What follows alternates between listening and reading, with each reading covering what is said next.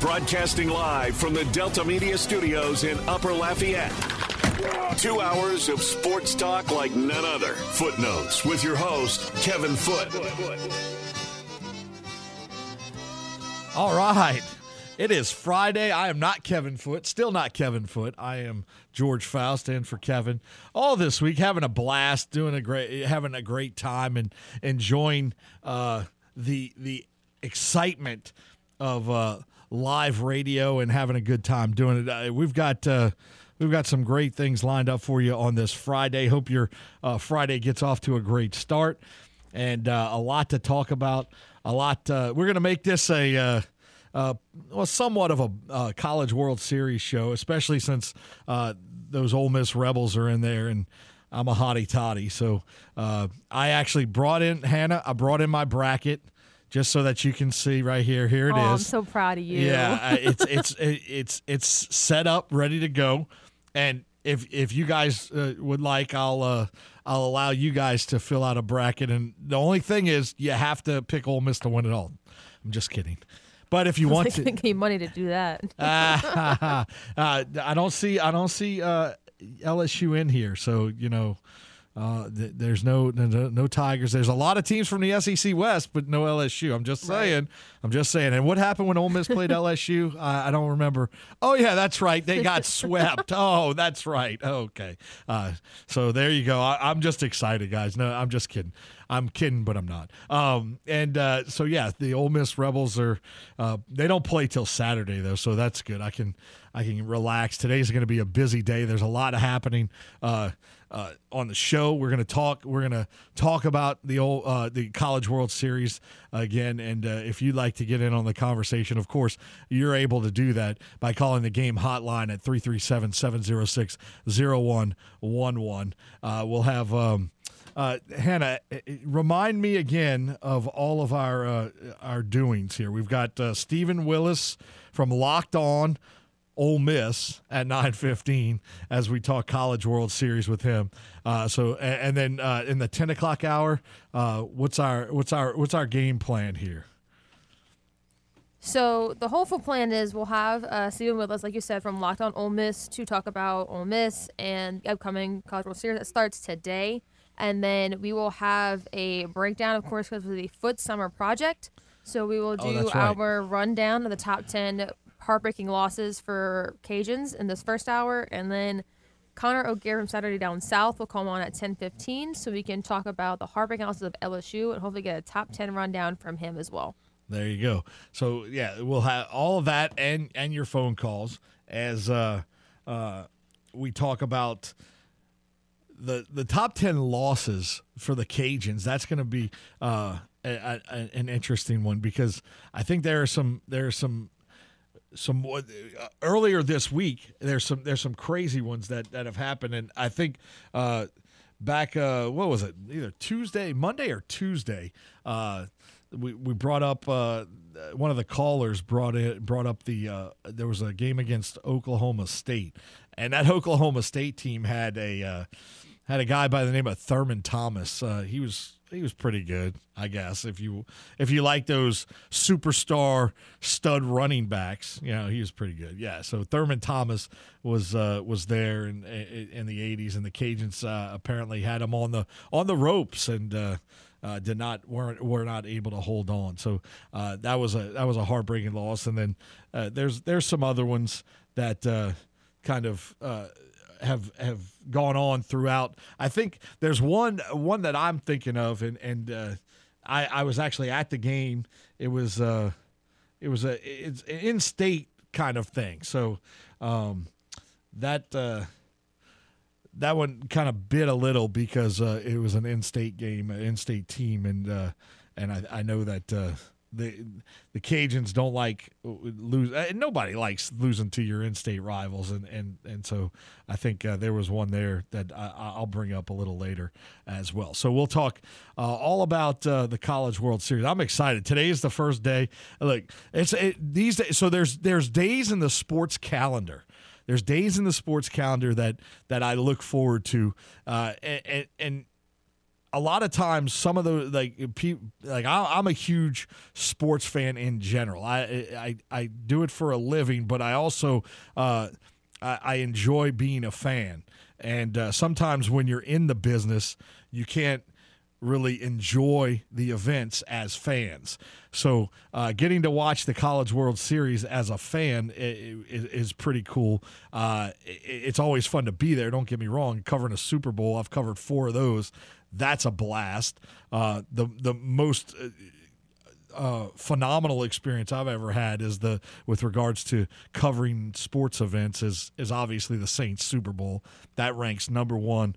Bar none, the Saints winning the Super Bowl and having a chance to be there. I mean, tears rolling down your eyes because the Saints finally did it.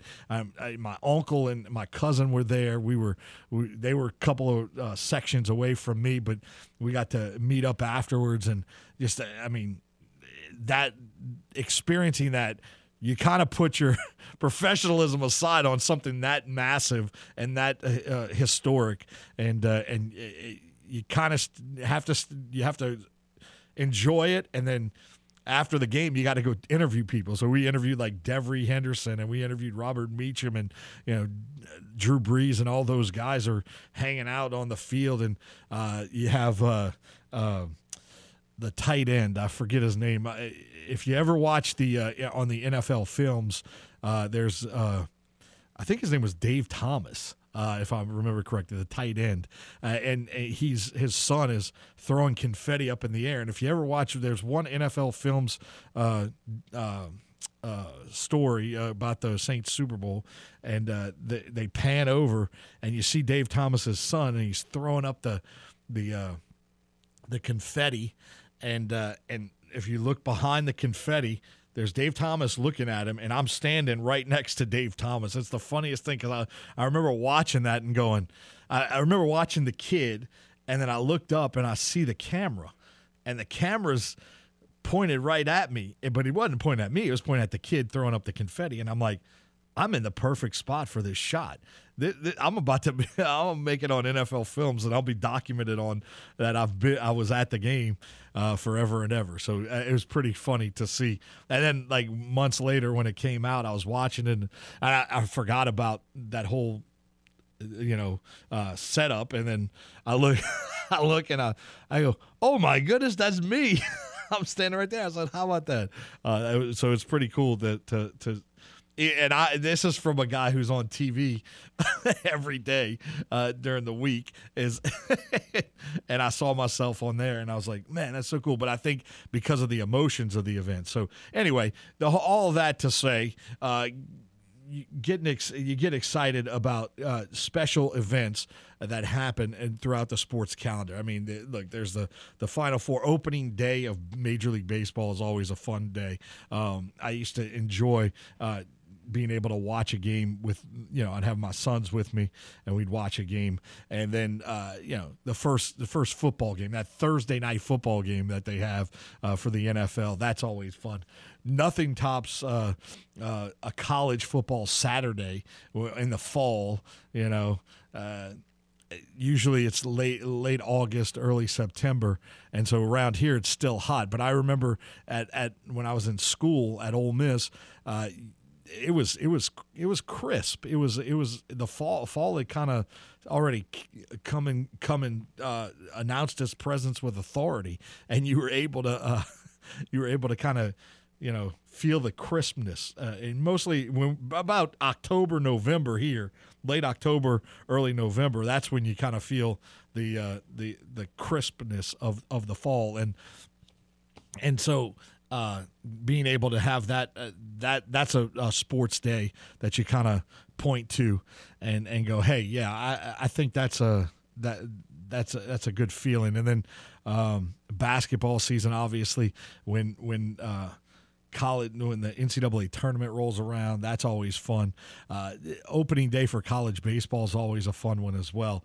And as we wind down college baseball season, they're down to the Omaha 8, as they're calling them. It's Texas A&M and Oklahoma, Texas and Notre Dame, Stanford and Arkansas, Auburn and Ole Miss are the final teams standing in the College World Series. So we'll talk about that coming up here in a little bit.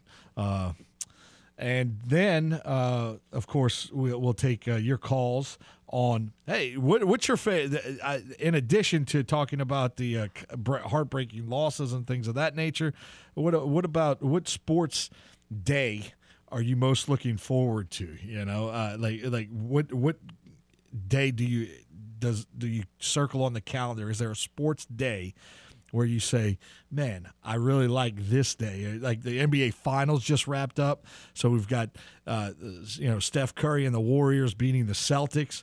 I know a lot of people, including my son, got enamored with Steph Curry because of his ability to shoot from 50 feet out and knock it down on a consistent basis. And there's some fandom that transcends location. And when you like to pull for the teams that are good. I mean, that's understandable. As a kid, you don't know the difference. There's no true allegiance yet. So now, with I've always been a Celtics fan, because in the '80s when I was growing up, the late '70s or early '80s, I was too young. By the time I was old enough to, follow sports consistently, there was no team in New Orleans in the NBA, and I always tended to pull for the Boston Celtics because I liked Larry Bird and I liked DJ and all those guys. But as I grew older, obviously the Hornets came around, and then the Pelicans, and I was able to start pulling for a team that had a little I could see on a regular basis. But the NBA Finals wrapped up. If you want to talk about that, we can do that as well. But as we get things rolling here on this Friday, hope you're having a great one, by the way. By the way, Hannah, I was thinking about this on the way in. We were talking yesterday about how, some of the music, it's pretty standard when you come back in and all that stuff. I was trying to think, okay, what else would I put in my show? You talked about Brand New Man from Brooks and Dunn, but like one of my a song that I anytime it comes on completely changes my mode is Tracy Byrd, Watermelon Crawl. Do you know that song? It sounds familiar. And I'll have to hear during the break to double check that. All of my friends will know this because a couple of years ago we were playing in a tournament in Tampa, and Watermelon Crawl came on the radio, and I turned it up, and man, it's one of these songs that for me, it changes my mood automatically. Yeah. It doesn't matter. Like I could be in the worst. I don't get in bad moods a lot. It doesn't really happen. I'm that kind of person. But if I'm a little melancholy, if you will, it'll instantly lift me up. Tracy Byrd, Watermelon Crawl. Yeah, 'cause I'll tell you right now, like I'm very good. I can hear a song and we'll start singing it. Yeah. But for the life of me, will I remember who is singing it or the name of it? No. Like I played the little hurdle game, and like last night, me and Kenneth were like, we know this song. Yeah. And we went to figure out what the answer was. We couldn't figure it out, and he was like, yeah. It was David Bowie, Let's Dance. Okay. Yesterday's, and I was like, wow, I feel really dumb right now, but it's fine. It's okay. Look, sometimes and it tends to like now I can kind of forget like the artist of a song, and I'll be like, yeah, I know that one, and my kids will laugh at me, but like.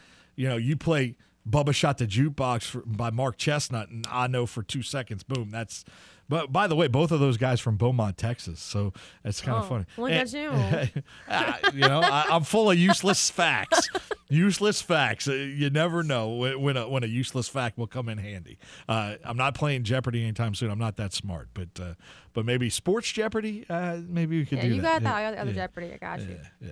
Well, all right. Let's take a break, and she's gonna find Watermelon Crawl for me after she plays Kevin's, whatever bumper music. Then we'll kick it up in here on a Friday edition of Footnotes. As a buddy of mine told me this morning, he said it's Faust Notes this week. Yeah, I was like, okay, I like that. That's kind of cool. All right, well, you can call the game hotline 337-706-0111. We can talk about all kinds of good stuff. It's It's The Game on 103.7 Lafayette, 104.1 Lake Charles, Southwest Louisiana Sports Station, your home for the LSU Tigers and the Houston Astros. You can call in and say Pete Rose deserves to be in the Baseball Hall of Fame. You can call and proclaim that the Houston Astros were the only team that stole signs. Just know this. Foot will disagree with you. Call into Footnotes with Kevin Foote at 337-706-0111. Back to more Footnotes on The Game. 103.7 Lafayette and 104.1 Lake Charles, Southwest Louisiana's sports station.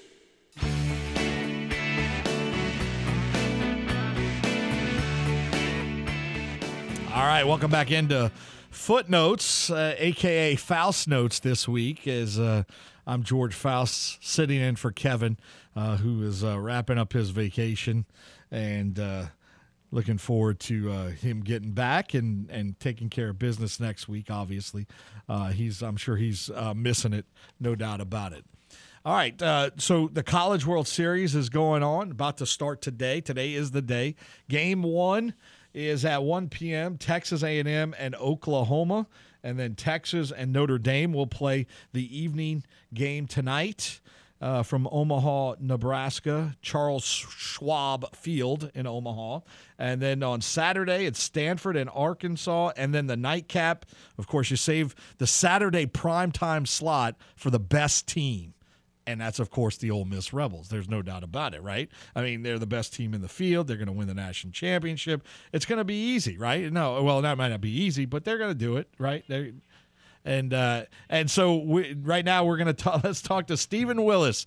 He joins us, Locked On Ole Miss. And Stephen, thanks so much for the time. I've never met you, but because you cover Ole Miss, you're one of my friends now. And so how are you doing? I'm doing quite well, and thank you very much for having me. I'm getting ready for a pretty busy Saturday.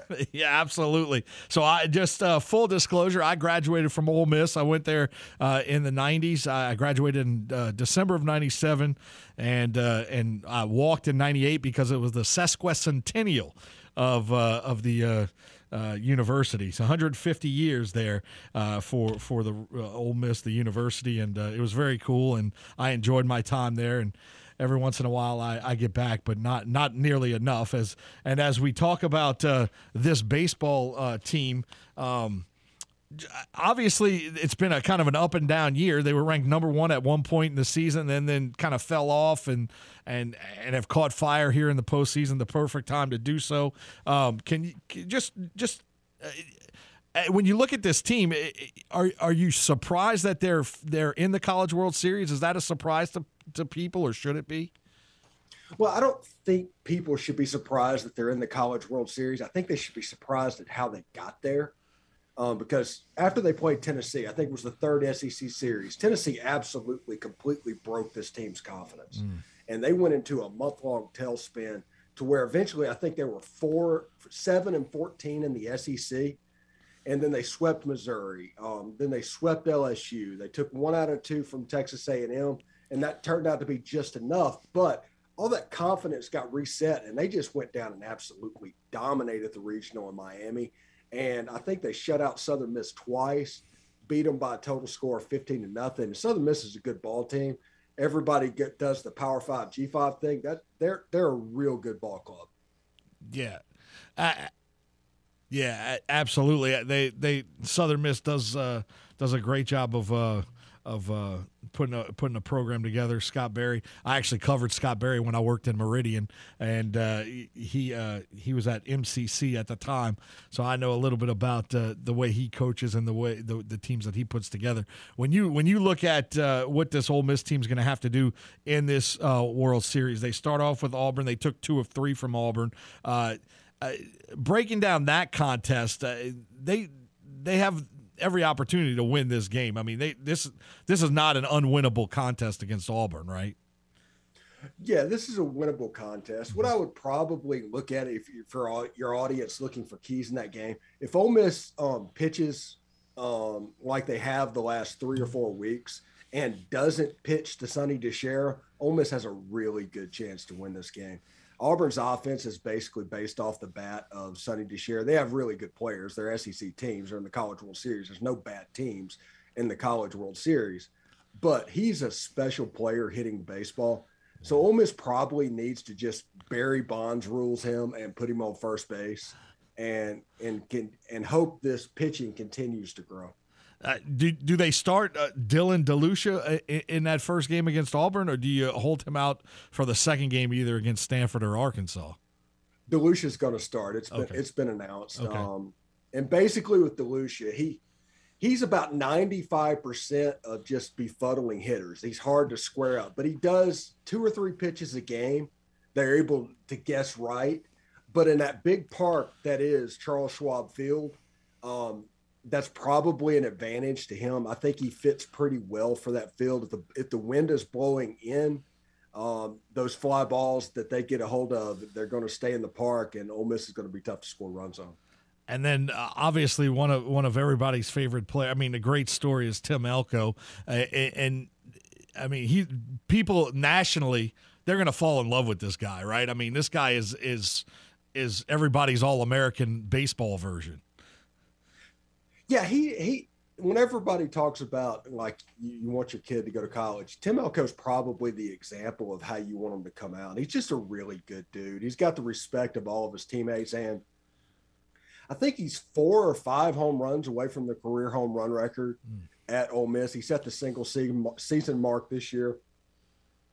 And his leadership, I mean, he wears the C on the chest. He's the captain. And he, players like Jacob Gonzalez and Peyton Chatagnier and Hayden Dunhurst, they all take his cue. So whenever he's going really well, they're going to go really well.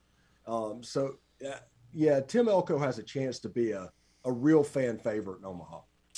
Absolutely, and we'll wrap it up with this. 2 things, and then first off, just the fact that Coach Bianco has gotten to the College World Series first time since 2014 when they actually beat the Cajuns down here at Teague Moore Field here in Lafayette. But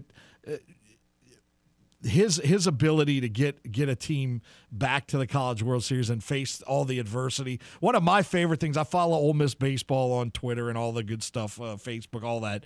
And one of my favorite things is when he addresses the team and tells them little anecdote stories.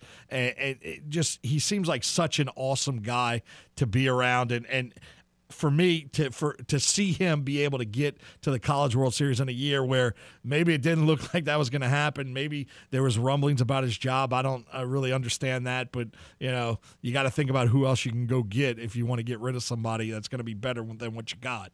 And so sometimes I think fans forget about that. But talk about Mike Bianco and his journey and how satisfying it must be for him. You saw the picture from Ole Miss baseball of him looking up at the stadium when they were walking around. Just it's got to be such a great moment for Coach and what that means for him. Yeah, what people need to realize is before Mike Bianco got to Ole Miss baseball was kind of a joke. They didn't really do anything. They had that field where the Turner Center is now at Ole Miss. Mm-hmm. That was basically like a high school park. That's what they played in before Swayze was built. And Mike Bianco has built this program up to the point where it's not only acceptable, but now it's an elite program. His first 10 years, he did not get to Omaha. He had chances. His second 10 years, he got there twice. Now, who knows how many times he'll go in the future, but it's progressing in the right direction. It might not be as quickly as some people want it to progress, but it is progressing. Yeah, absolutely.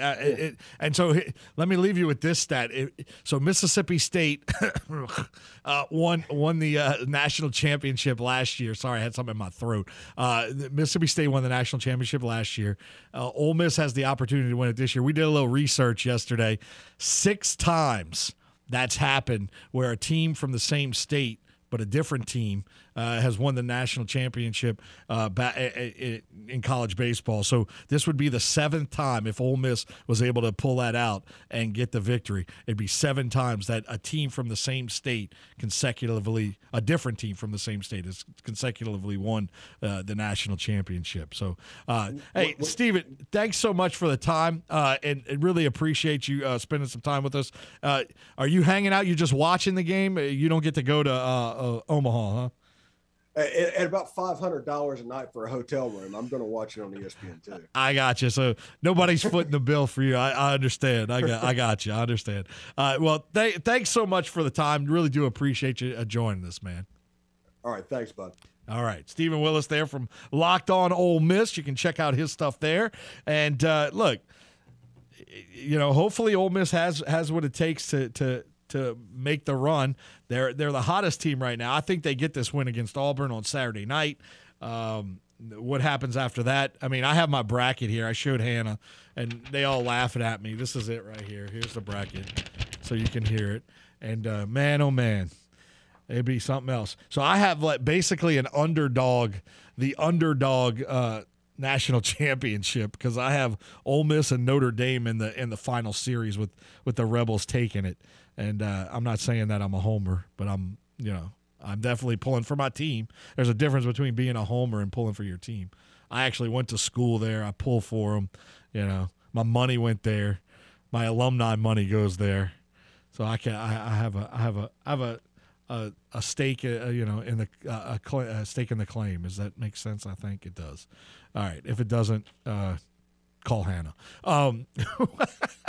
All right, we're gonna take a break. We'll talk some more College World Series. We'll get your phone calls in 337-706-0111, and we'll move on and keep on pushing on this Friday edition of Footnotes, aka Faust Notes, on the Game. 103.7 Lafayette, 104.1 Lake Charles, Southwest Louisiana's sports station. Your home for the LSU Tigers and those Houston Astros. Time to open up the vault for the games this day in sports history. June 17th, 1978. In a win over the California Angels, Ron Guidry sets a New York Yankees record with 18 strikeouts.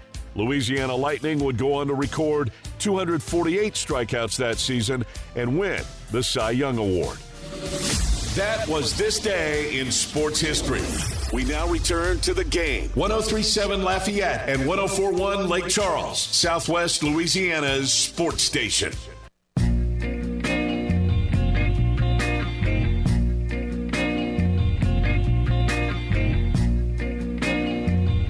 All right, welcome back. So the texts are coming in fast and furious, telling me all my LSU friends are hitting me up, going, "Dude, stop talking about Ole Miss. Stop talking." Well, let me tell you something. You want me to stop talking about Ole Miss? Get to the College World Series. You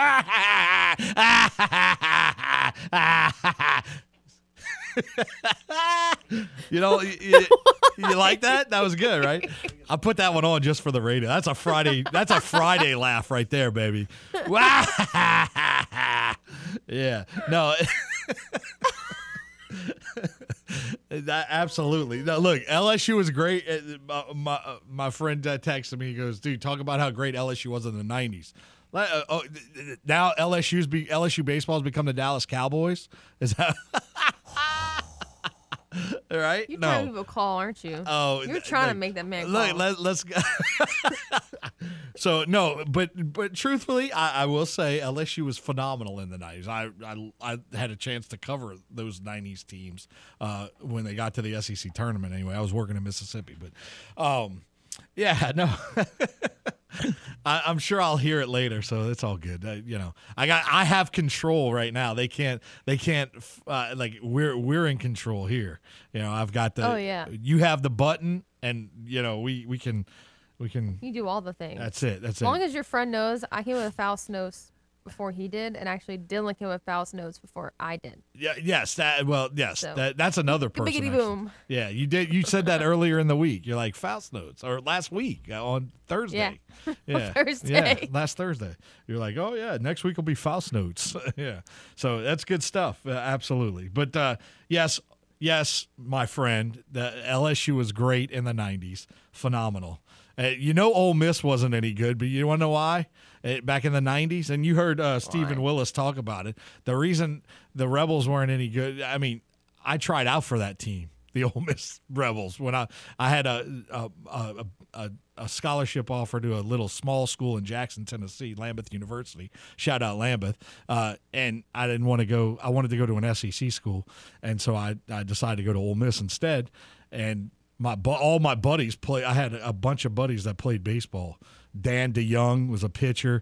Jason Heisman was our shortstop. Mr. Indiana back in the day, baseball. And then Dave Swan was our catcher at Ole Miss. And I just remember being out there and guy threw a fastball by me. And I looked at it. I was like, what was that? I turned back to Swanee. I said, Swanee, what was that? He goes, that was a fastball. What are you talking about? It's like, yeah, maybe SEC SEC baseball is not cut out for me, bro. But I would have taken stats for Don Kessinger if he would have let me sit on the bench with a uniform. But I was enthralled into journalism too. It was hard to kind of do both, because baseball, when you're a college athlete, it's a full-time job, I mean, they're really, you're 24/7, 7 days a week, probably, maybe 6 days a week if you want to give yourself a day off. But you have to really think about it. Hey, before we get going too much, let me tell you all about the Game Birthday Bash. It's the Game's birthday, and this is your invitation to party with us as we celebrate 10 years of being Southwest Louisiana's sports station. Join us at Buffalo Wild Wings on Ambassador Caffrey on Wednesday.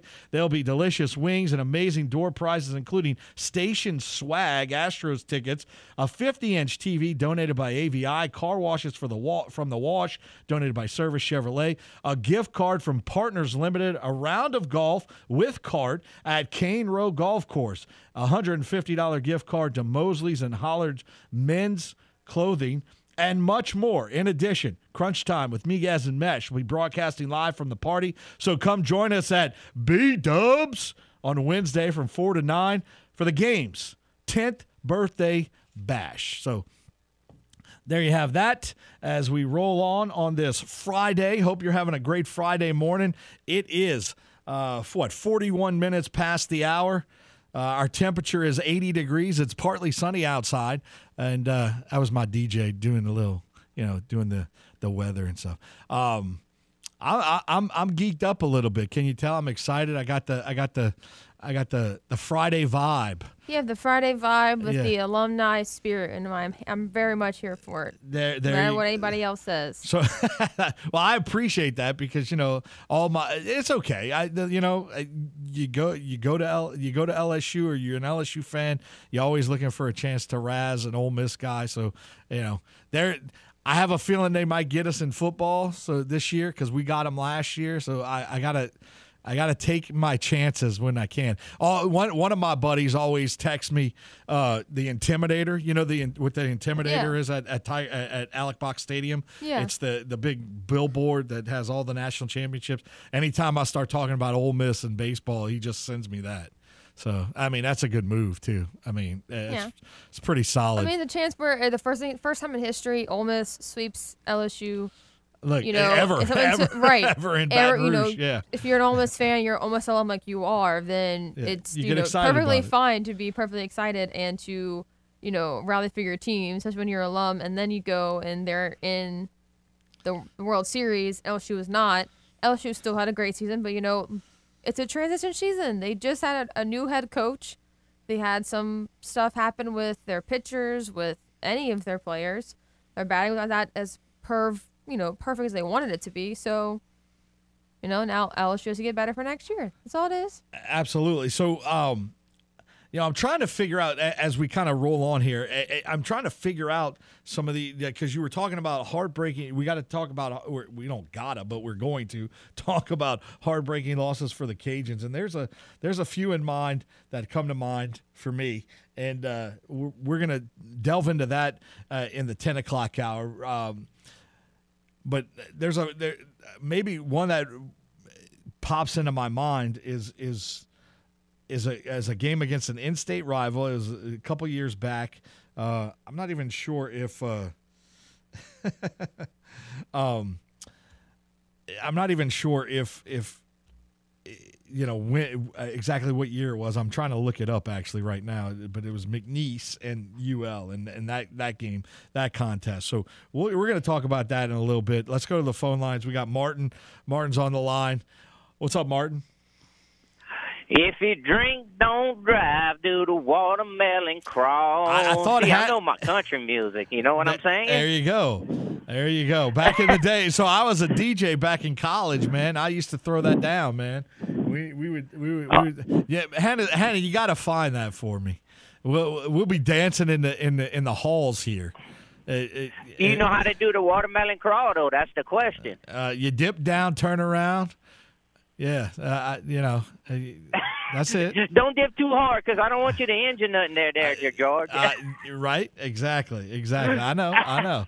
It's there's a few songs like that light up the day. It's Watermelon Crawl is one of them for sure. Yes, sir. I ain't gonna take up too much of your time, but you brought up the Cowboys fan, so you know I was calling. Here we go. And all I'm gonna say is 5-1, and you have a good one. I like it. Look, hey, bring it. Look, 5-1 is fine, but the one came after way after the. I mean, like, look, I was, I didn't even shave the last time the Cowboys won a Super Bowl. That's how long ago that was. I wasn't even shaving. I'm just saying. I mean, come on now. Okay, are you thinking about for going back to Cajuns now? Yeah, sure. You talking about McNeese and the Cajuns? Are you talking about McNeese and the Cajuns? Yes, it was 76. No, not that far back. No, I was at the game. 76. I was only 1 year old. So, yeah, there you go. That makes me feel good. It was like 2005, maybe 4, 3, maybe 3. I don't know. We're gonna find it. We're gonna find it. But that McNeese game, yeah, it was. Man, that's South Carolina. No, they didn't play them there. What? What do you? People like that. It's on the radio. They enjoy that. While he decides to look all that up. Yeah. We're gonna go through a couple of them. I know Foot brought some up. Actually, we started last week and kind of talked to me about some of them because I'm not that. My fandom has not gone far back enough yet, as though I am a Cajun alum. We have the Cajuns lose 26-25 to Tennessee State in the Grantland Rice Bowl in 1970. Good night. Second bowl game ever after winning Gulf State's conference, where Nelson Schexnayder caught 2 touchdown passes, but Jefferson Street Joe Gilliam threw over for 300 yards and touchdowns and ran in 1. Yeah, that's man. What? So there's a game. There's another game. I mean, that's perfectly fine. I would just Grantland Rice in the bowl. That's. I think they played that in Baton Rouge too. Does it say where they played it? They used to give us media guides, right? They used to have actual media guides. Like it was actually paper media guide. It's like a book that put together in a physical form. You could grab it and hold it, and it'd be in your hands, and you had a media guide in your hands, and you could flip through and look at. Now everything's online, and it takes twice as long to find everything. Oh yeah, I had found one when I was looking through. You're like, oh yeah, these ancient relics. I've seen them. Yeah, I was like looking at. I was cleaning out our room and I found a media guide. That's what it seemed it said it was. What? And it was what year was I that? don't know, wasn't 2 inches thick. Dude, yeah, I know. I held on to it. It's like 2018 or. Maybe 2017. That's the last time they did an actual paper media guide.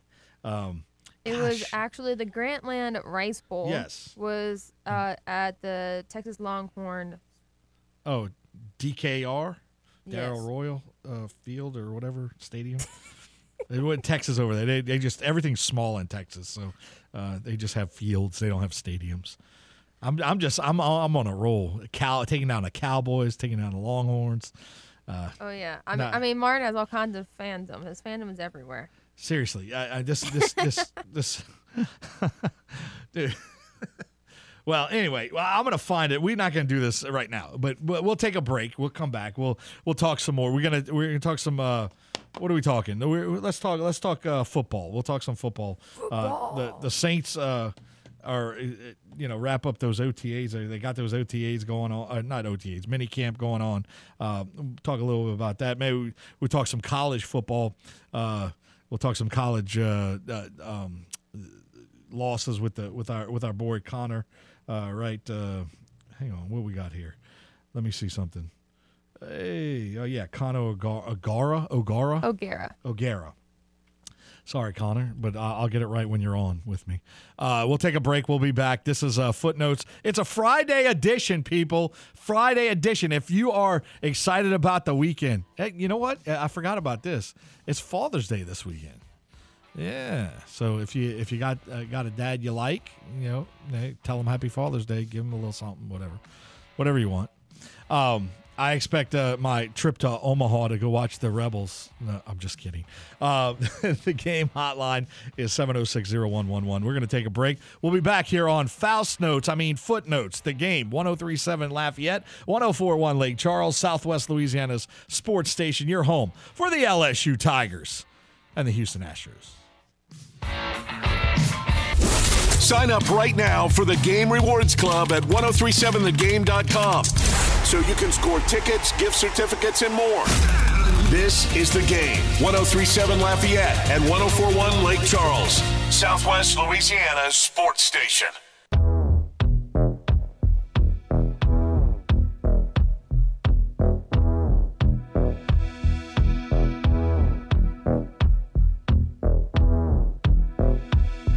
All right, welcome back into the show.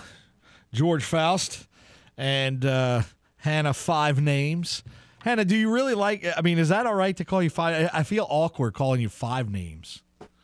See, I gave myself the moniker of Hannah 5 names. All right. And Ray one time called me Hannah and just Hannah, and I thought he's upset with me because he's never called me Hannah maybe twice when I first met him, first day. After that, I've always been 5 names. 5 names. That's it. Okay, so it's not awkward for you to hear 5 names.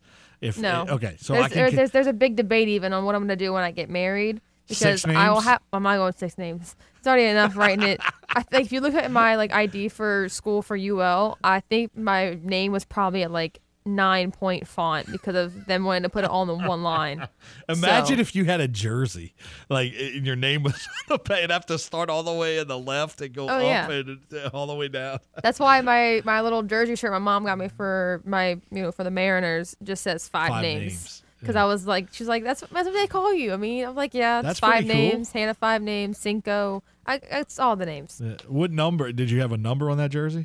But my mom put 98 because the year I was born. Okay, that'll work. My favorite number, though, is 7 because of Danica Patrick for NASCAR. Okay, and I was thinking of 5 because 5 names. Yeah. See, I was going to do that, but... What if you just wrote names and had the number 5, and then you just put names as the back? See, that people would be like, thing. why didn't you put your name? Oh, wait, no, you don't get it. I have 5 last names, so it's 5 names. Yeah, I have 5 names, yeah. That could work. That's pretty cool. Speaking of uniforms, did I call it or did I call it? You called it. I have been on fire this week, people. On fire. I said, man, the Saints need black helmets. I've been saying it for years, blah, blah, blah. I mean, I'm not the only one, but I'm the one with the microphone in front of me, so I get to take credit. But the Saints obviously came out with the black helmet. And it was crazy because, it's one of those things where you just kind of you bring it up and then it actually happens. I had no inside knowledge. I didn't talk to my buddy who works Dennis for the Allen. Saints, it was I didn't right. I didn't have an inside track. That was completely a coincidence. And so then the Saints literally almost after we got done yesterday released that they were going to be wearing a black helmet this year in maybe one game, maybe 2, whatever it is, and Cam Jordan displayed it on Twitter and so yeah, it's a black helmet. It looks pretty cool. It's got the gold fleur de lis, and it's got the stripe across the middle is fleur de lis, and it's pretty cool. The stripe, I'm a little iffy on the stripe. I thought it might look a little cooler if it was just a regular either black gold stripe or white stripe or whatever. And they have Cam Jordan is wearing a white the Color Rush uniform, which is all white, which is legit. That uniform's phenomenal.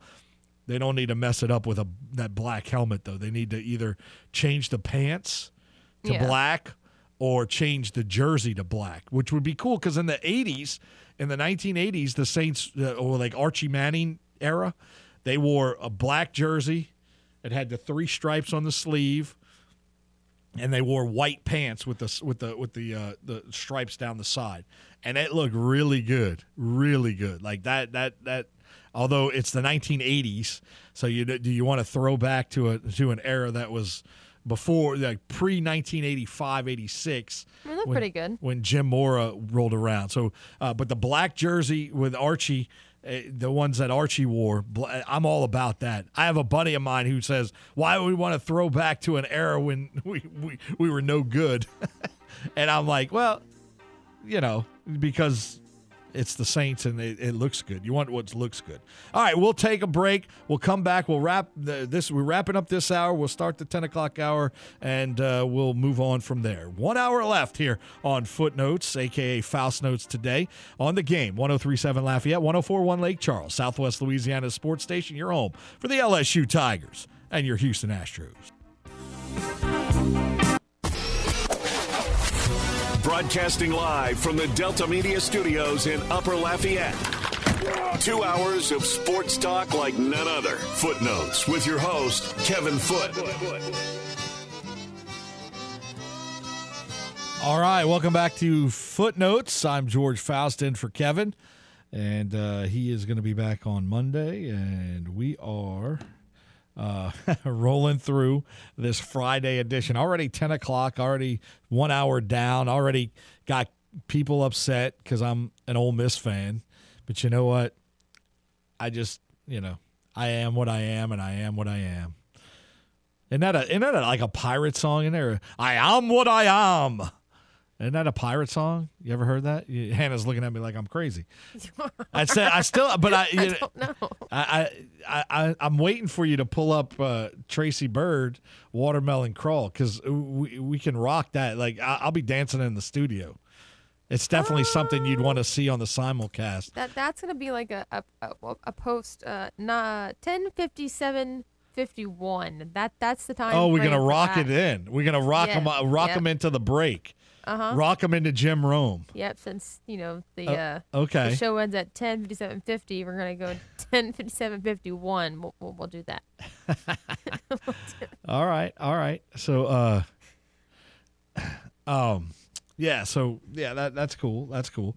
But you found it, and you can't give me a snippet, or you got to work it into the system, and so I'll figure something out for you. All right, just in case. I get these hosts, man. These guest hosts, they always want something, right? Yeah. Always needing something. Predicting things before they happen. Like a psychic or something. Gosh forbid. Yeah. Here, let me do this because that's why they pay me. Rescue Fest. Rescue Fest is Saturday, June 25th at Park International. It's a day of live music featuring the Sarah Russo Brand, Jet 7, Layla Laverne, Hunter Corville, and Cam Nelson. There'll be plenty of food, games, and even a raffle. Rescue Fest is a fundraiser for Rescue You Group of Acadiana, a group that provides financial and emotional assistance to grieving families of child loss. To buy tickets, go to Eventbrite or by visiting rescueyougroup.org. So we were talking. I found it, by the way. I found where that McNeese game was. It was in 2007. That was the game. And it was so the Cajuns were entering the contest. UL was 0-2. It is a tough year. Because they was 0-2. They only won 3 games that year. They were 3-9. The Raging Cajuns were 3-9. And I'll never forget this because actually I was talking about this with a buddy of mine. He and I, it's actually Jeff. I was talking about it with him because he and I did a show for the first time, or not the first time, but we did our Cajun Nation, our inside Cajun Kickoff was what it was called at the time. And we do every year we would do a Cajun Kickoff show, and now we do Cajun Nation every Sunday night. But we did a 30-minute show preview special, and they ended up only winning 3 games. They started that season 1, 2, 3, 4, 5 straight losses in that season. But they played McNeese, and you're looking at the schedule. You got South Carolina to start off in that year, and they lose that game. That was actually I went to that contest. It was 28-14. It was actually a good game. The Cajuns actually were in that contest. Then they lost to Ohio, and then they come home.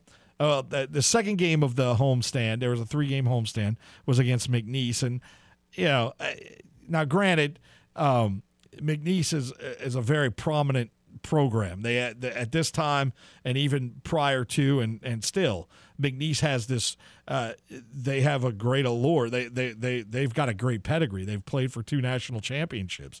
And so they have quality talent. It's they're a good team, but the Cajuns didn't expect to lose that contest. And when they lost that contest, I believe that was a bit of a shock to a lot of people. And it brought back memories of, now the Cajuns have never been 1AA or whatever it is, that equivalent now. They've never been that. They've always been 1A. They've never, contrary to some people's belief, when the split happened, the Cajuns stayed in Division 1A. They did not drop down. And so back then, before that McNeese and USL would play regularly, and it was a great rivalry, and it still is. I mean, it's just they play in 2 different classifications or divisions, and so to see that I think was a heartbreaking loss for the Cajuns. It was a feather in the cap type of win for McNeese State, just because it was your rival, a team that you constantly kind of measure up against. And I worked in Lake Charles for a little bit, and I understand like I guess it's a little brother syndrome or something, where you want to beat your little brother all the time, or your big brother all the time, and stuff like that. And so I guess that's why it's a big win and a heartbreaking loss for the Cajuns, and a good win for the McNeese Cowboys back in 2007 when they played. And I enjoyed covering McNeese, and it was a dynamic. It was an interesting dynamic because a lot of McNeese fans are LSU fans. There's a ton of them, and there's nothing wrong with that. And like they don't fight amongst each other about, hey, why are you an LSU fan, or why? And I've always tried to figure out, like, here, if you're a Cajuns fan, diehard Cajun fans don't want you to ever pull for LSU for anything. Whereas, if I'm of the ilk of, hey, if it makes the state better, hey, let's pull for, if LSU isn't going up against UL or vice versa, and I don't have a dog in the fight, then let's pull for our state. Yeah, that's what I do. And so, but that's not always you do that, or a lot of times you'll get drug over the coals for that, because diehard Cajun fans don't want you to ever pull for LSU because they're the hated LSU Tigers or whatever it is, right? And Yeah. LSU fans are the same way. LSU fans they will not call the Cajuns, nobody I ever talk to in the business, out of the business, fans, they will not call the Cajuns the University of Louisiana. Neither will Monroe, but that's a different reason. Anyway, so LSU will, like, people at LSU always refer to them as UL Lafayette. Go to the website right now for LSU and look at the baseball when they played in the Wally Pontiff Classic. They didn't put the University of Louisiana or Louisiana. They put UL Lafayette, which I guess technically is the school's name, but this is going down a whole rabbit hole. But it's never going to get solved, and people are going to always have their opinion, and so. The point of this is that was a heartbreaking loss for the Cajuns, McNeese State, a program that's got a lot of pride, got a lot of great, rich history. I had a chance to cover them for a couple of years when I worked in Lake Charles. I know there's good people over there, and I completely and thoroughly enjoyed covering them. I'll never forget my first game there. There was like 30,000 people for a McNeese game, and I was astounded that and the press box was pristine. It was awesome, brand new, and they had just got finished, I think 2 years before or a couple of years before they had played for a national championship, and so they were very, very highly competitive in 1AA at the time was what it was. And so anyway, that's a Cajun loss that I think is kind of heartbreaking or gut wrenching, if you will, because it's McNeese. It's an old rival. It's a team that it's an in-state game, and they're always fun to go to. Those contests are fun to go to, man. When you have teams that you care about and that have rabid fan bases. Is it Ravid or Rabid? R-A-V-I-D or R-A-B-I-D? Rabid. I think it's the B. Is it the B? Okay. All right. Well, let's whatever it is, that's what we have when it comes to that contest, McNeese and LSU. And that doesn't just go to football. I mean, it's baseball is super competitive always, and McNeese has always had really good baseball programs. The Cajuns, obviously, we know all about the Cajuns' history with baseball. They have a phenomenal history as well. So it's always fun to match up that kind of rival. And then in basketball, obviously, it's the same situation where it's always a matchup that is intriguing. So that's that heartbreaking loss for the Cajuns. I think we can put one on there, put that tally up there as well. I have a few more too that I've been kind of researching about, and one of them is a game that could have really, really turned the tide for Coach Mark Hudspeth back in the day. If he would have pulled this win out, it would have been quite the upset, and maybe would have set that team up for something real special down the road. But we'll talk about that in the next segment as we continue to talk about heartbreaking Cajun losses. And if you have any you'd like to get on, 706-0111 is the number to call. We're going to take a break. We'll be back. This is Footnotes on the game. 103.7 Lafayette, 104.1 Lake Charles, Southwest Louisiana Sports Station, your home for the LSU Tigers and your Houston Astros. Download the free The Game mobile app for Android and Apple devices. No matter where you are in the country, you can listen to The Game. 103.7 Lafayette and 104.1 Lake Charles, Southwest Louisiana's sports station.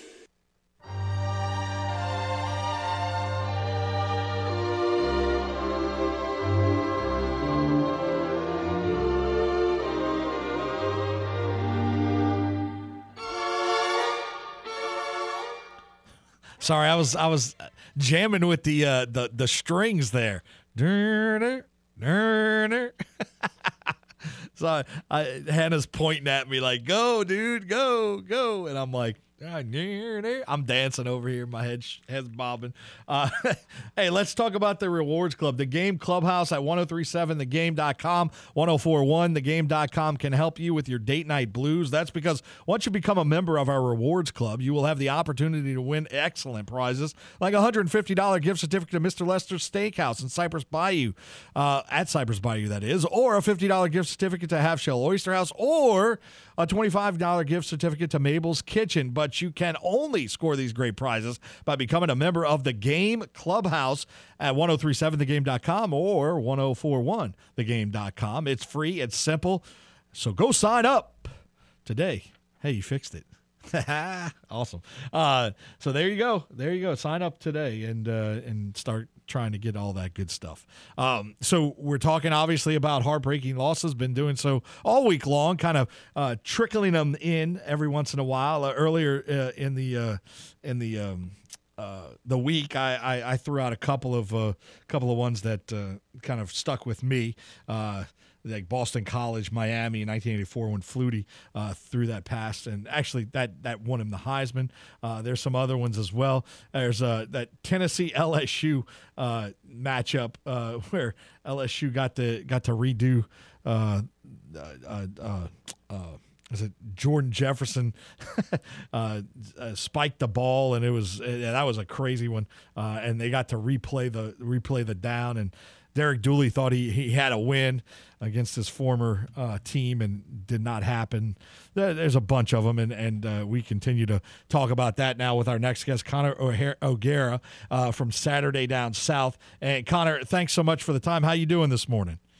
Hey, good to be here. I feel like we've been talking a lot of college baseball over the past couple of weeks here at Saturday Down South, but good to be talking some pigskin and looking back on some historical losses, which as much as we say we don't like to relive them, I think every fan has a certain piece of nostalgia associated with each one of them. Absolutely. And look, full disclosure, all show long, I've been giving LSU fans a little bit, because I graduated from Ole Miss, grew up in New Orleans, graduated from Ole Miss, but just because my Rebels are in the College World Series, and I'm pretty geeked up about it. I'm happy for him, happy for Coach Bianco, and so talking some LSU might appease a lot of the listeners. So I'm happy to please some of the guys that maybe have been giving me. All my friends are texting me, LSU was great. It's better than Ole Miss in the 90s and all that stuff. So anyway, let's talk some LSU. But some memorable losses, wins, some like that Tennessee LSU game.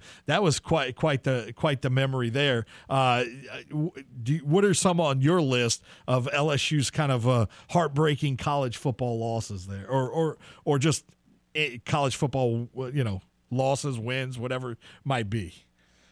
Losses, I think, the obvious one is the 2011, losing that national championship to Alabama the way that they did. That's just suffocating. I think we're still waiting on that LSU team to cross midfield with all the buildup. That team was just so dominant. Like if they win against Bama that day, we're talking about them as one of the all-time great teams. And instead, it was this reminder that LSU was behind offensively, and it had a major hole, and that was pretty much the undoing of Les Miles and all the events that led afterwards. That one's obvious.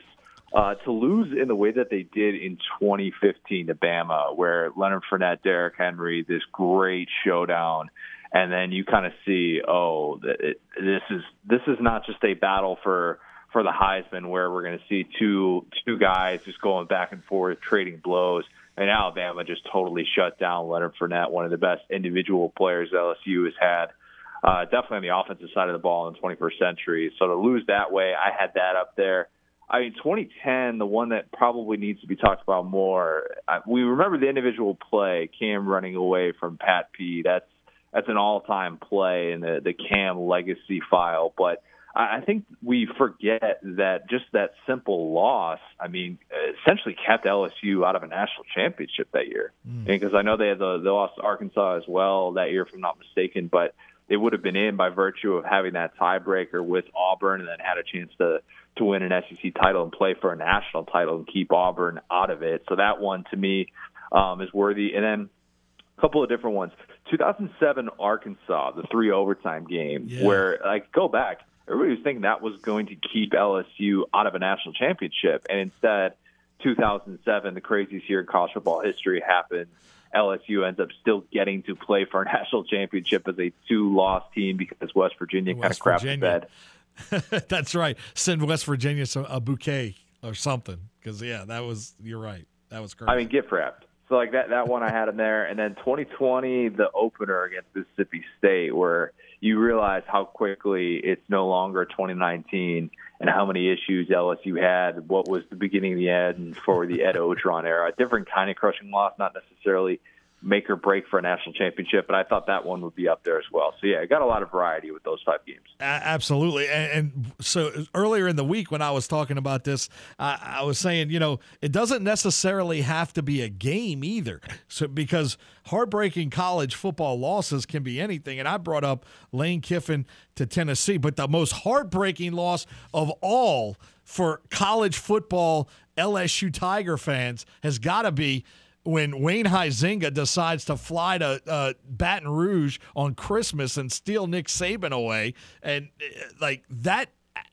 by far, it changed the landscape of LSU football for forever, because that's why LSU fans have such a hard time, right, with Saban and what he's been able to do at Alabama. Even though he didn't leave LSU and go straight to Tuscaloosa, he tried his hand at the NFL, didn't like it, and then there was a job open in Tuscaloosa, and that's where he ended up landing, right? I mean, that's got to be one of the top 2-3 losses in LSU history, football history. Yeah, it is. And I think that if we're talking about maybe 6-7 years later, I don't think we see a situation like that play out. Let's remember that when Nick Saban came back to Alabama in 2007, I guess at the end of 2006, and they make that splashy hire, he becomes the first ever $4 million coach in the history of college football. And we've seen in the playoff era and in the TV rights boom era, all of these coaching contracts have skyrocketed. I mean, they are at such high levels right now where there's, 24 coaches making $5 million a year in base salary. I mean, that's the place where we're at, where we've got all these 8-figure buyouts. It's more common to have an 8-figure buyout than to not if you're a Power 5 head coach.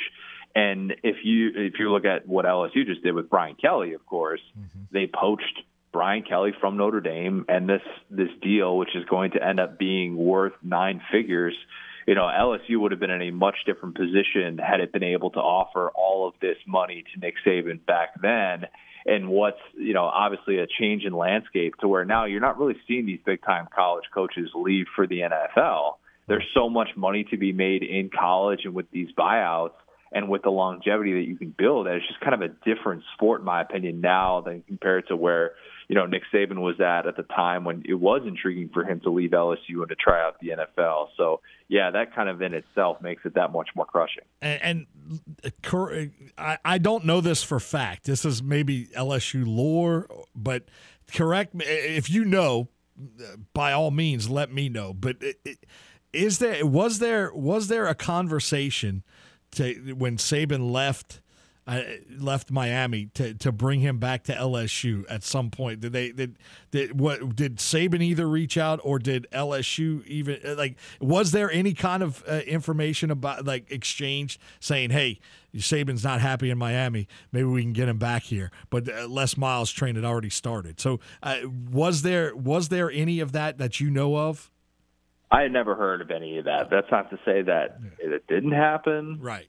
But at the same time, Les got off to such a great start, too, and that was kind of the key. And if you look back, obviously, 2007 being the national championship season, he was kind of building to that point. And there was a belief, and especially with the way that Les responded post-Hurricane Katrina, that I know from talking to people on that team that would have been a wild, out-of-nowhere move with how much he had kind of won over that locker room and that community there. So I think that would have been an entirely awkward situation had that actually come up. But I don't have any inside information as to whether or not those conversations were had. And I don't either. I was just curious as maybe you had some insight on that, because that would have been quite bizarre to we just hired this guy, but you know what? It's a year and a half later. We're going to fire him now, even though he's doing fine.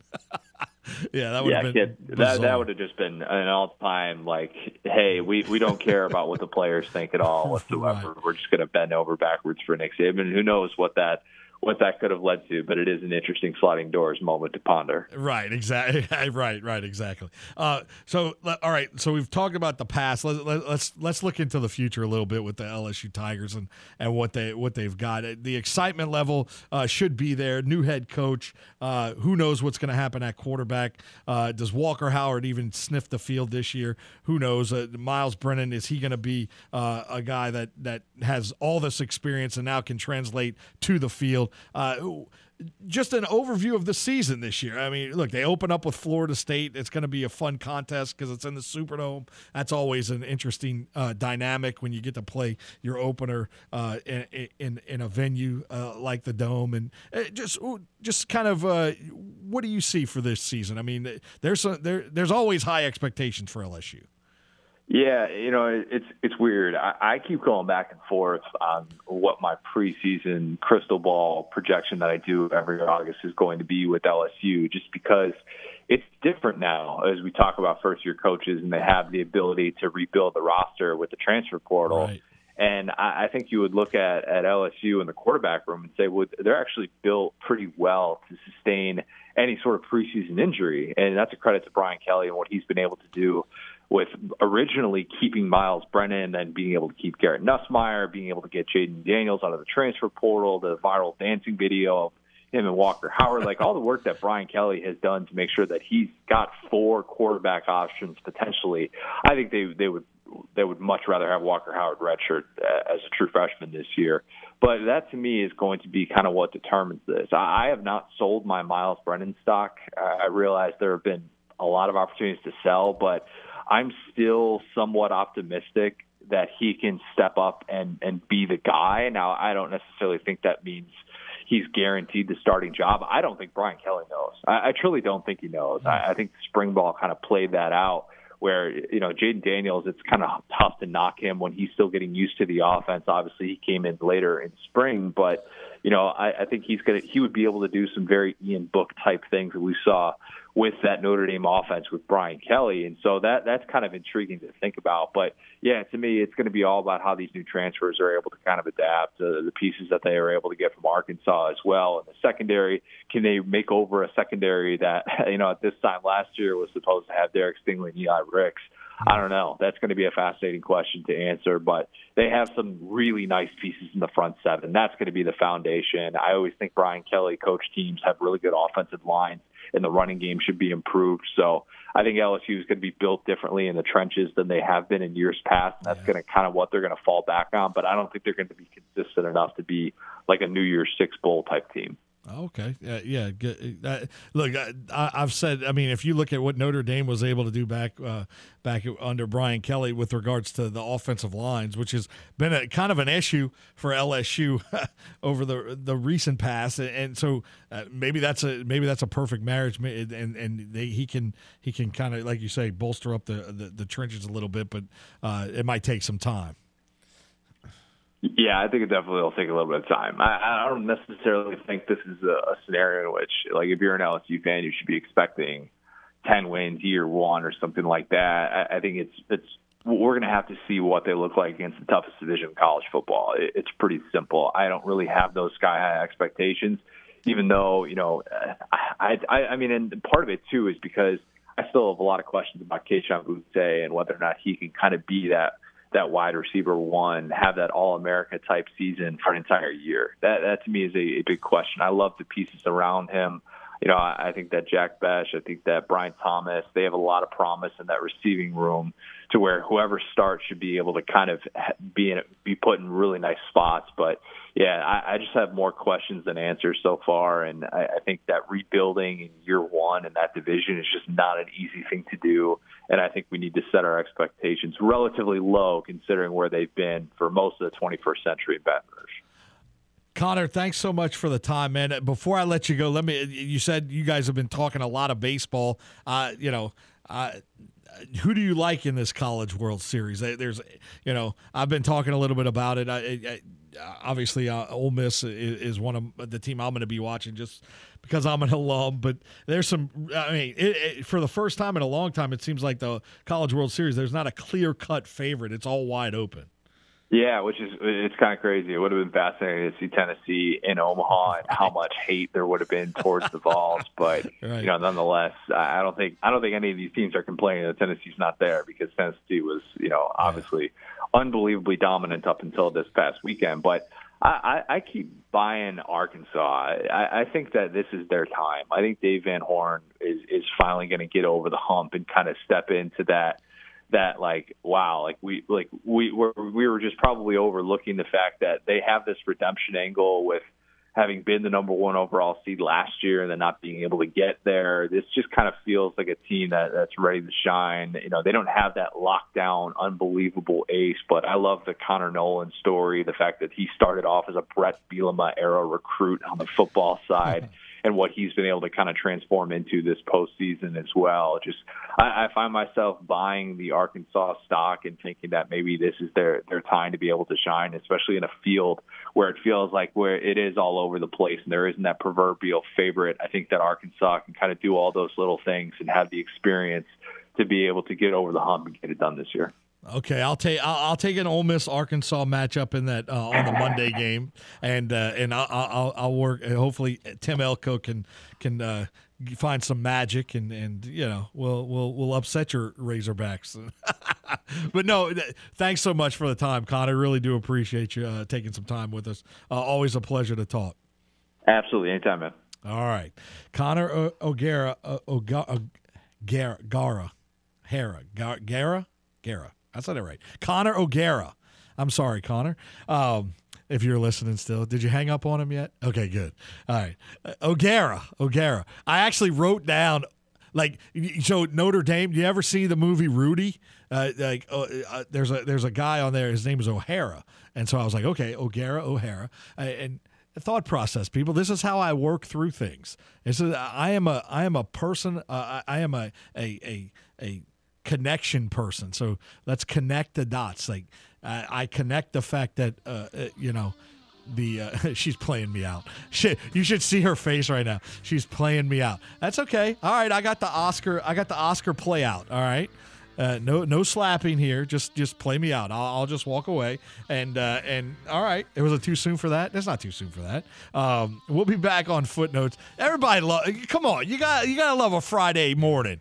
We're having a good Friday morning. Let's go. Let's rock. Connor, thank you from Saturday Down South. We appreciate your time, and we'll talk much more about whatever you want to talk about. 706-0111. We are The Game. 103.7 Lafayette, 104.1 Lake Charles, Southwest Louisiana Sports Station. Come along for the ride, people. You're home for LSU Tigers. That's the Tigers and the Houston Astros. We're back after this on Footnotes. I'm George in for Kevin. Kevin Foote, an award-winning journalist, popular sports talk show host, and a man who apparently moonlights as a doctor. A medicine season of a different strand in 12, obviously, because the criminal commissioner decided to inflict them with the whole bounty gate silliness. His descriptions of illnesses are extremely concise. Not a normal strand of a medicine season. It was a different strand, just out of the blue from Timbuktu and all of this bounty gate silliness. Dr. Foote is ready to write a prescription for what ails your favorite team here with more Footnotes on The Game. 103.7 Lafayette and 104.1 Lake Charles, Southwest Louisiana's sports station.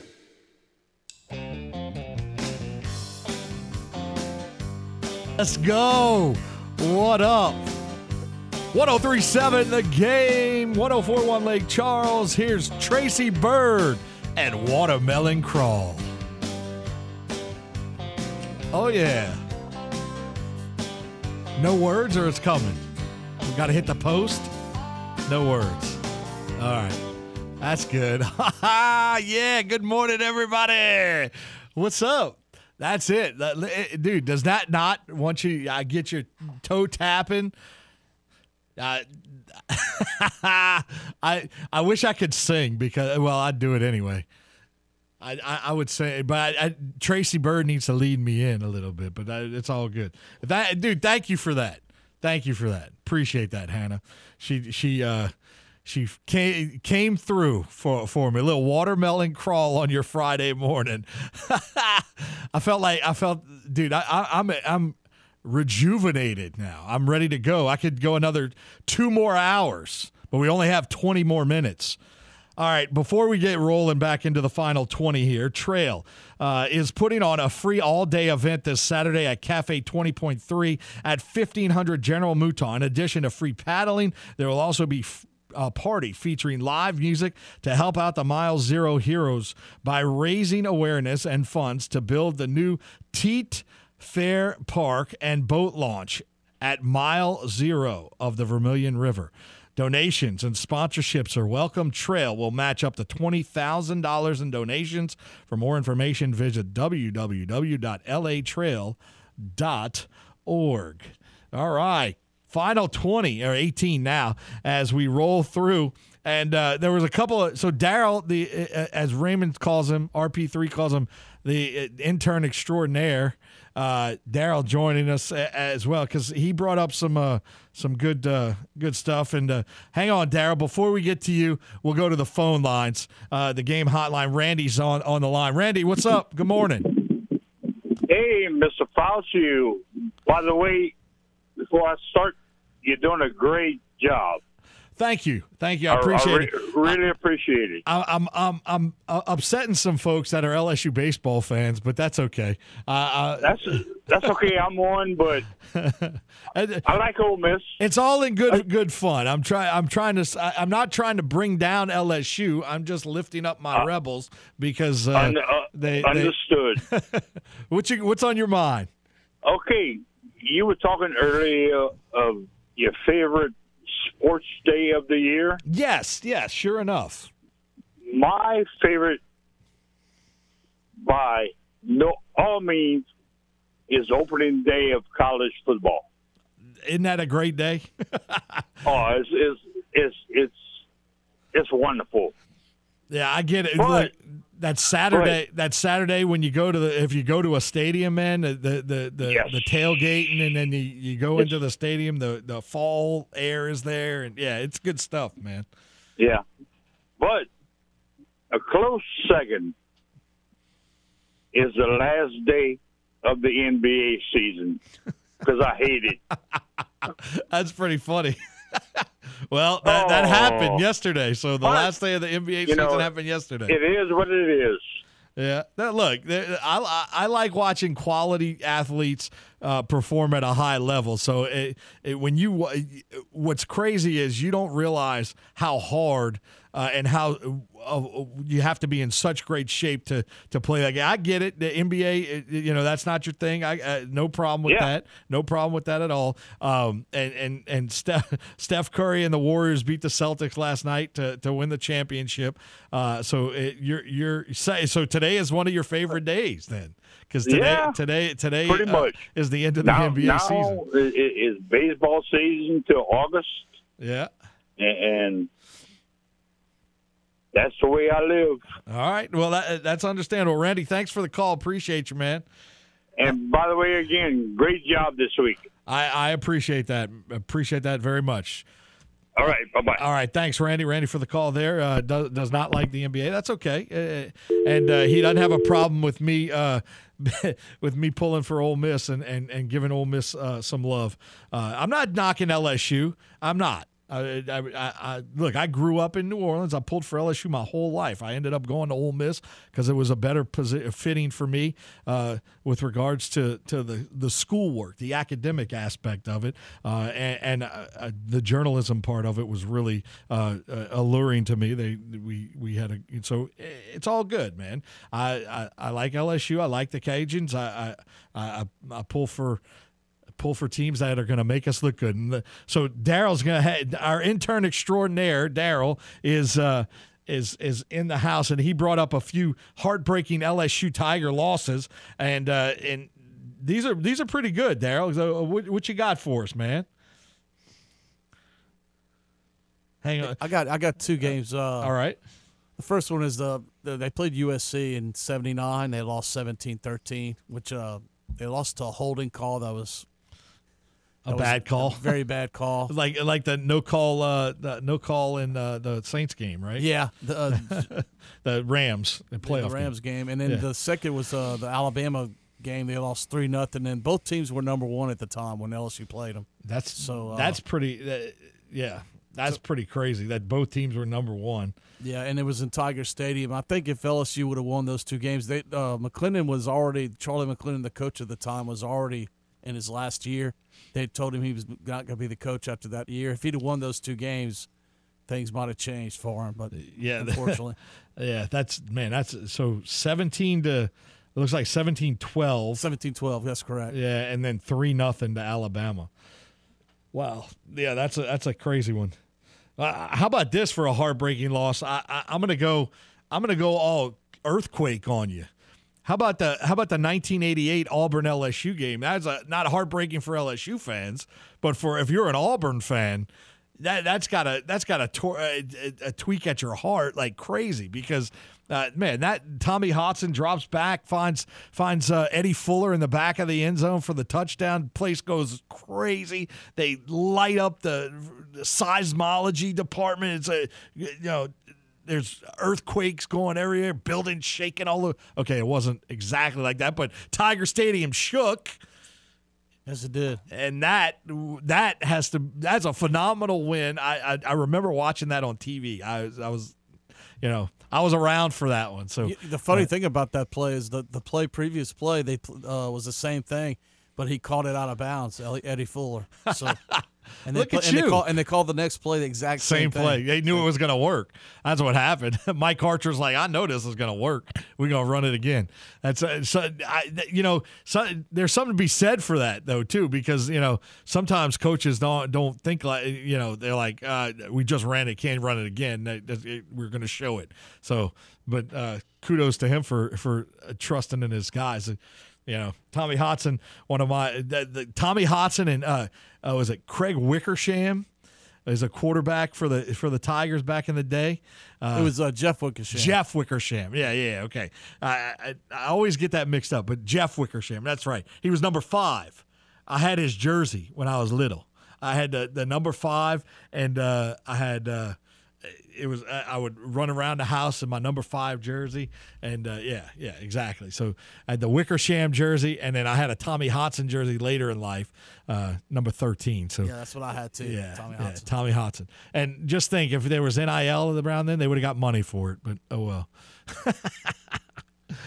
All right, we're gonna have to take a break. We'll take a break when we'll come wrap up the Friday edition of Footnotes and kind of give our final takes. I want to give some thank yous out to everybody who helped me, who allowed me to come on, and I really appreciate all the support and the love as we wrap this week up. And Kevin will be back on Monday, so we'll take a break. We'll be back and put a final dot on the I that is this week. All right, and we'll be back right here on The Game. 103.7 Lafayette, 104.1 Lake Charles, Southwest Louisiana Sports Station, your home for the LSU Tigers and your Houston Astros. Are you fluent in Footlish? Not to worry. We're here to help with the Footlish Dictionary. Benedict Arnolds. Benedict Arnolds. Now, an NFL expansion team that stole a bunch of Saints players and coaches when first created, also known as the Carolina Panthers. Now, back to the man with his very own language. Kevin Foote and Footnotes.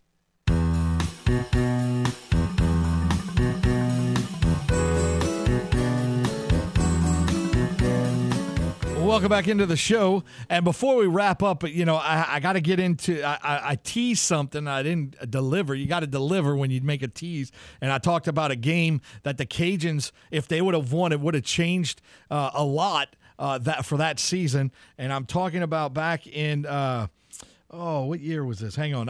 It's LSU and Florida. LSU, check that. The Cajuns and Florida. And the Cajuns lost the game 27-20. But they had the lead late in the game. They had a 17-13 lead, a 20-13 lead, and then the game got tied when Jacoby Brissett caught a touchdown pass for 49 yards, and tied the game at 20. And it was, and from there, then there was a blocked punt. The Cajuns got the ball back, and I'll never forget it because Coach Hud was coaching, and man, he got so conservative on that last little drive. They needed one first down. Actually, they needed the one first down before when they had the lead. They had it wrapped up, and they needed one first down. And man, they just ran the ball 3 straight times right up the middle. Oh, goodness gracious. That was heart-wrenching. That was so hard because they had it won. That was a Cajuns game win. That was in 2012, November 10th of 2012. And, man, that game would have changed the tide of the that would have been their first win over, a Power 5 school. Florida at the time was phenomenal. They were number 7 in the country. And so, that's a heartbreaking loss. It was my birthday. Oh, yeah, there you go. Do you remember that game? Were you watching? No. Okay. How old were you in 2012, so I would have just turned 13. Just became a teenager. Woo woo. There you go. All right. So yeah, that was a 27-20 Raging Cajun loss. I remember watching that. And look, that was a good team. Terrence Broadway was the quarterback, and Alonzo Harris, Harry Peoples, all those guys were on that team, and man, that was Brett Baer was the kicker, and of course he's the guy who kicked the game winner against San Diego State in the New Orleans Bowl, their very first New Orleans Bowl. I'll never forget that. That was phenomenal. That was a great win. That was he kicked that ball, and I thought it was no good. I looked up. I was standing under the goalpost, and I look up, and that ball, it sails through, and I go, man, did that go through, or was that no good? I thought that was no good. And I look down, and I see the whole Cajun football team storming the field and going nuts, and Brett Baer takes off. He's on like he's on the 40 some odd yard line, and he just hauls butt all the way down to the other side, and I'm running down. I did a 120-yard dash to go get him and get video of him celebrating like crazy, and that was. And after the game at the hotel, I took a picture with him and all that good stuff. So that was pretty cool. That was a good little memory there for the Cajuns as they won their first New Orleans Bowl back in 2011. All right, so let me do some quick thank yous real quick. Hannah, 5 names. Thank you so much all week long. Been a lot of fun. Daryl, the intern. Appreciate you, man, bringing the knowledge. This man knows his stuff, man. So he's gonna be good at this. We look forward to hearing from him. And then we've got Raymond. Thanks so much for putting me on. Kevin, obviously, he'll be back on Monday. And as my dad always says, remember, you represent your family. Have a great day, everybody. Have a great weekend. Happy Father's Day to all the dads out there, and we'll see you next time. Have a great day.